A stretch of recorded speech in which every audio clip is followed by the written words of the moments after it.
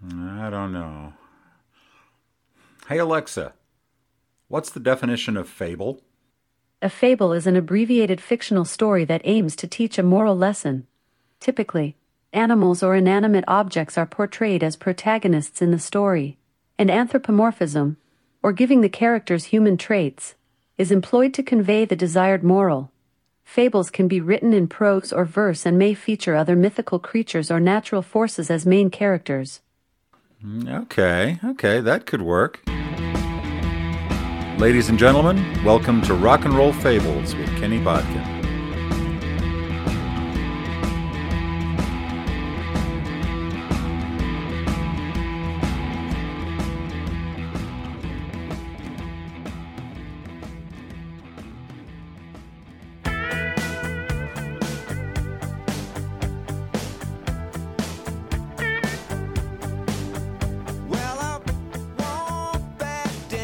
Okay, I got a story for you.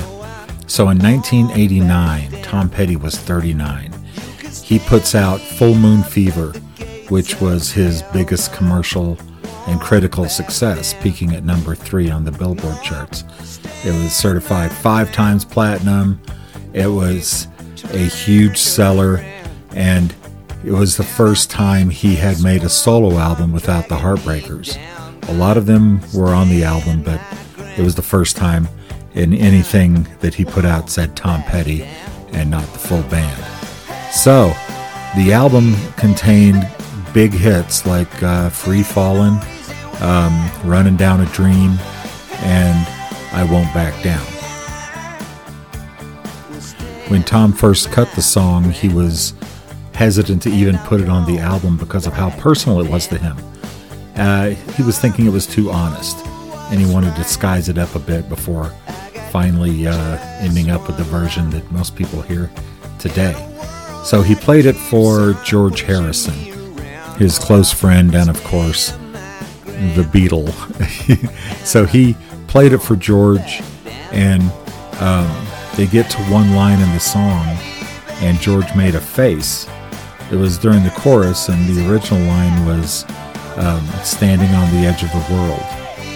And George, made a face, and Tom stopped, and he said, what's the problem? And he says, that's kind of a, bad line, bad grammar. Why would you put that in there? You can do better than that. So they batted around a few lines, and they ended up with the line that we know today, which is, there ain't no easy way out.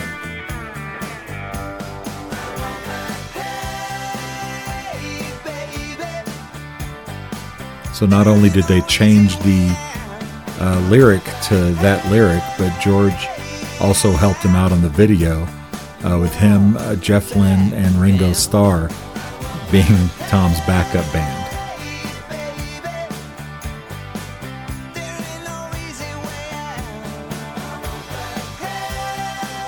Seven years later, Tom Petty becomes good friends with Johnny Cash, and Johnny Cash is recording his second album with Rick Rubin, titled Unchained.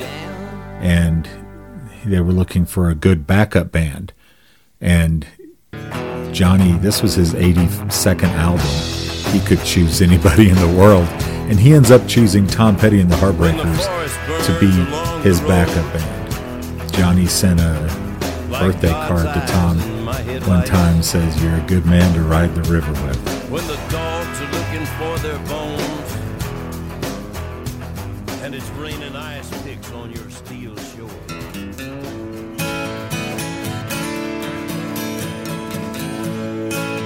In 2000, Johnny put out his third album with Rick Rubin called Solitary Man, and he did I Won't Back Down on it, with Tom playing guitar and singing background vocals on it. And it made Tom wish he had just written it and handed it to Johnny, because his version was, he felt so much better than his own. Ain't that something? And I'll keep this world from dragging me down. Gonna stand my ground, and I won't back down. Hey, baby, there ain't no easy way out. Hey, I will stand my...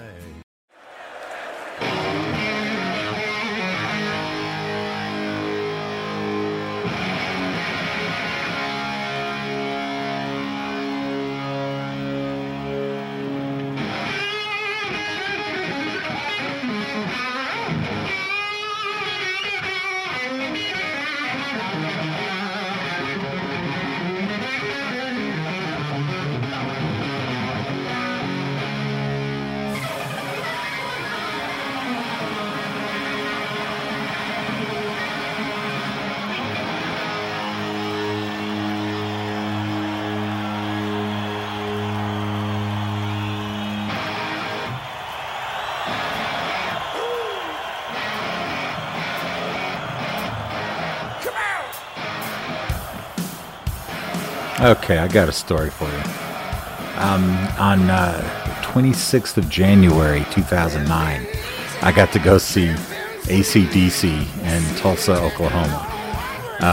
ACDC, of course, an amazing band, legendary.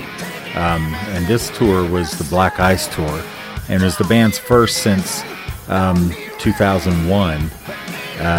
Like I say, it's in 2009. And it was the last tour with founding member and rhythm guitarist Malcolm Young, who left the band in September 2014 due to being ill, and he passed away in November 2017. It was also the last for longtime drummer Phil Rudd, who was charged in November 2014 with hiring a hitman to murder someone and possession of drugs. So it was a pretty landmark tour. I'm glad I got to see Malcolm before he could no longer perform. Anyway, one of my favorite quotes from AC/DC is Angus. He goes, "I'm sick to death of people saying we've made 11 albums that sound exactly the same.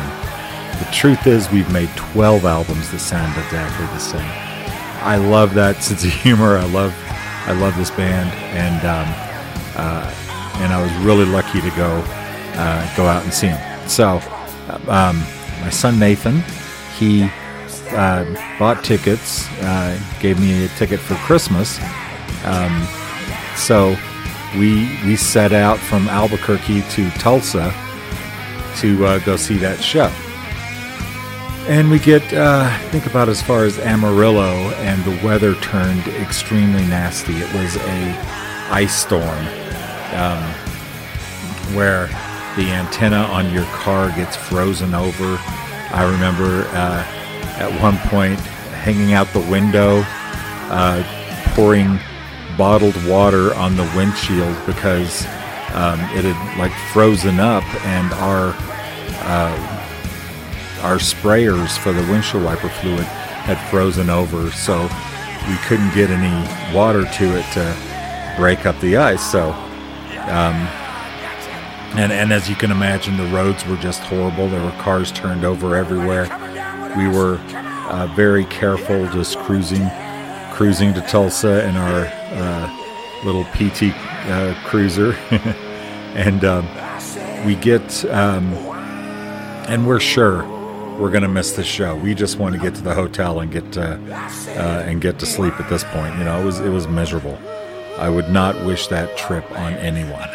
So we get there, and it's like, you know, it's not as late as we thought it was. The show, we might be able to catch a little bit of the show, you know. So we find a parking garage, and we go, we wind our way to the top and come racing down the stairs, and the lot between the parking garage and the bank of Oklahoma Stadium is a sheet of ice. So you have to like slow down and walk like Bambi all the way across, this 100 yards to get to the thing, and we could hear music playing, and we get inside and go racing up to our seats. Finally make it to our seats, get there, look down on the stage, and we hear, "Good night, everybody." Then we look down and squint our eyes and says, "That's not ACDC, that's the opening act." And we were so happy. We hadn't missed ACDC. The name of the band that was opening was The Answer. And we were joking, the question is, who gives a rat's ass about the opening act? That's the answer. And we, Nate says, "I'm going to go get something to eat." And one son says, no, I'm going to stay here. So I sat there, and he came back and with 2 wrapped hot dogs. And he said, "Yeah, your hot dog fell out, on the concourse there." And I'm like, okay, I'm thinking he's messing with me. Gives me the hot dog. I take a big bite of bun and with mustard, and I'm like going, "There's no hot dog in here." And he goes, "Yeah, I told you, I dropped your hot dog." But it was fine. It was cool.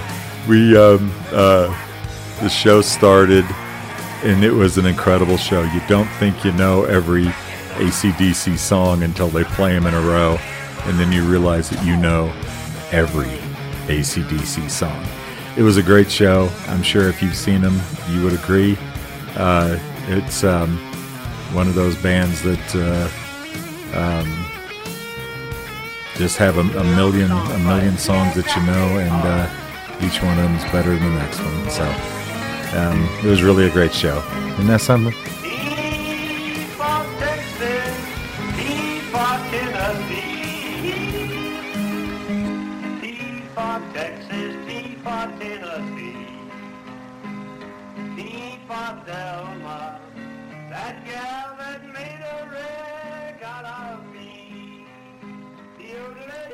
Okay, I got a story for you. Here, Jimmie Rodgers was born in 1897, and he was the father of country music. He was vastly popular in the 20s and the 30s, and he had over 100 songs that he made with the Victor Talking Machine Company. He was discovered in the same sessions that the Carter family was discovered in, and he, like I say, was enormously popular. He had songs like Blue Yodel No. 1, which was, as T for Texas, T for Tennessee. He did In the Jailhouse Now. He did Mule Skinner Blues, a whole bunch of songs that ended up becoming country music classics. And his style and personality influenced all sorts of artists, from the likes of Lefty Frizzell, Roy Rodgers, Eddie Arnold, Jerry Lee Lewis, Johnny Cash, Willie Nelson, Merle Haggard, Bob Dylan, George Harrison, Lynyrd Skynyrd, Alison Krauss, just to name a few. He was enormously popular. He did his last recording session in May of 1933. He had been struggling with tuberculosis for the last decade, and they actually had to have a nurse, bring him back and forth to the recording sessions, and he took long naps between takes, and 2 days later, Jimmie Rodgers passed away at the age of 35.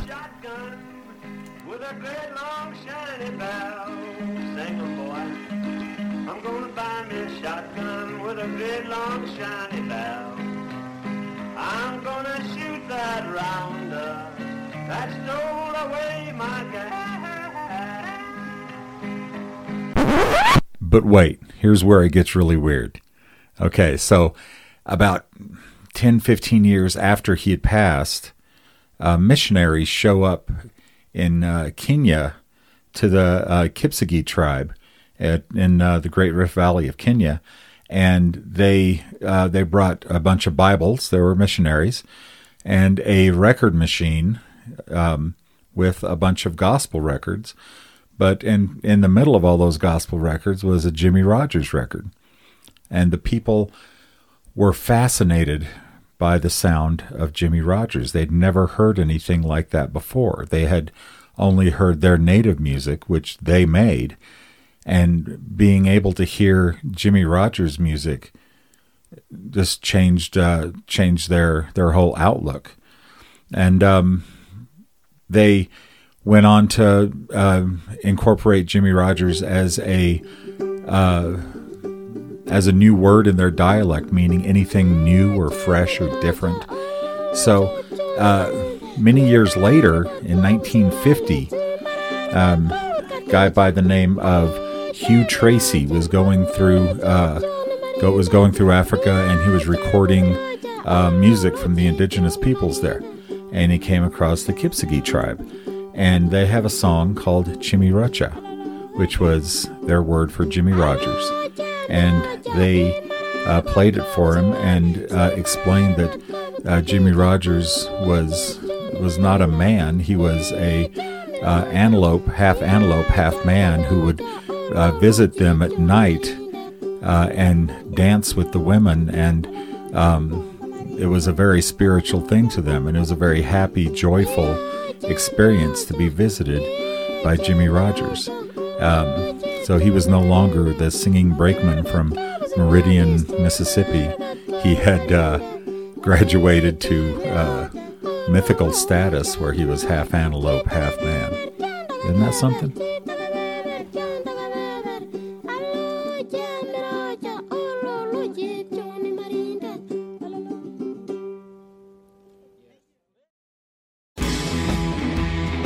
You've been listening to Rock and Roll Fables with Kenny Bodkin. We can be contacted at kenny.d.bodkin@gmail.com. Thanks for listening, and support your local musicians. I want to listen to Nickelback.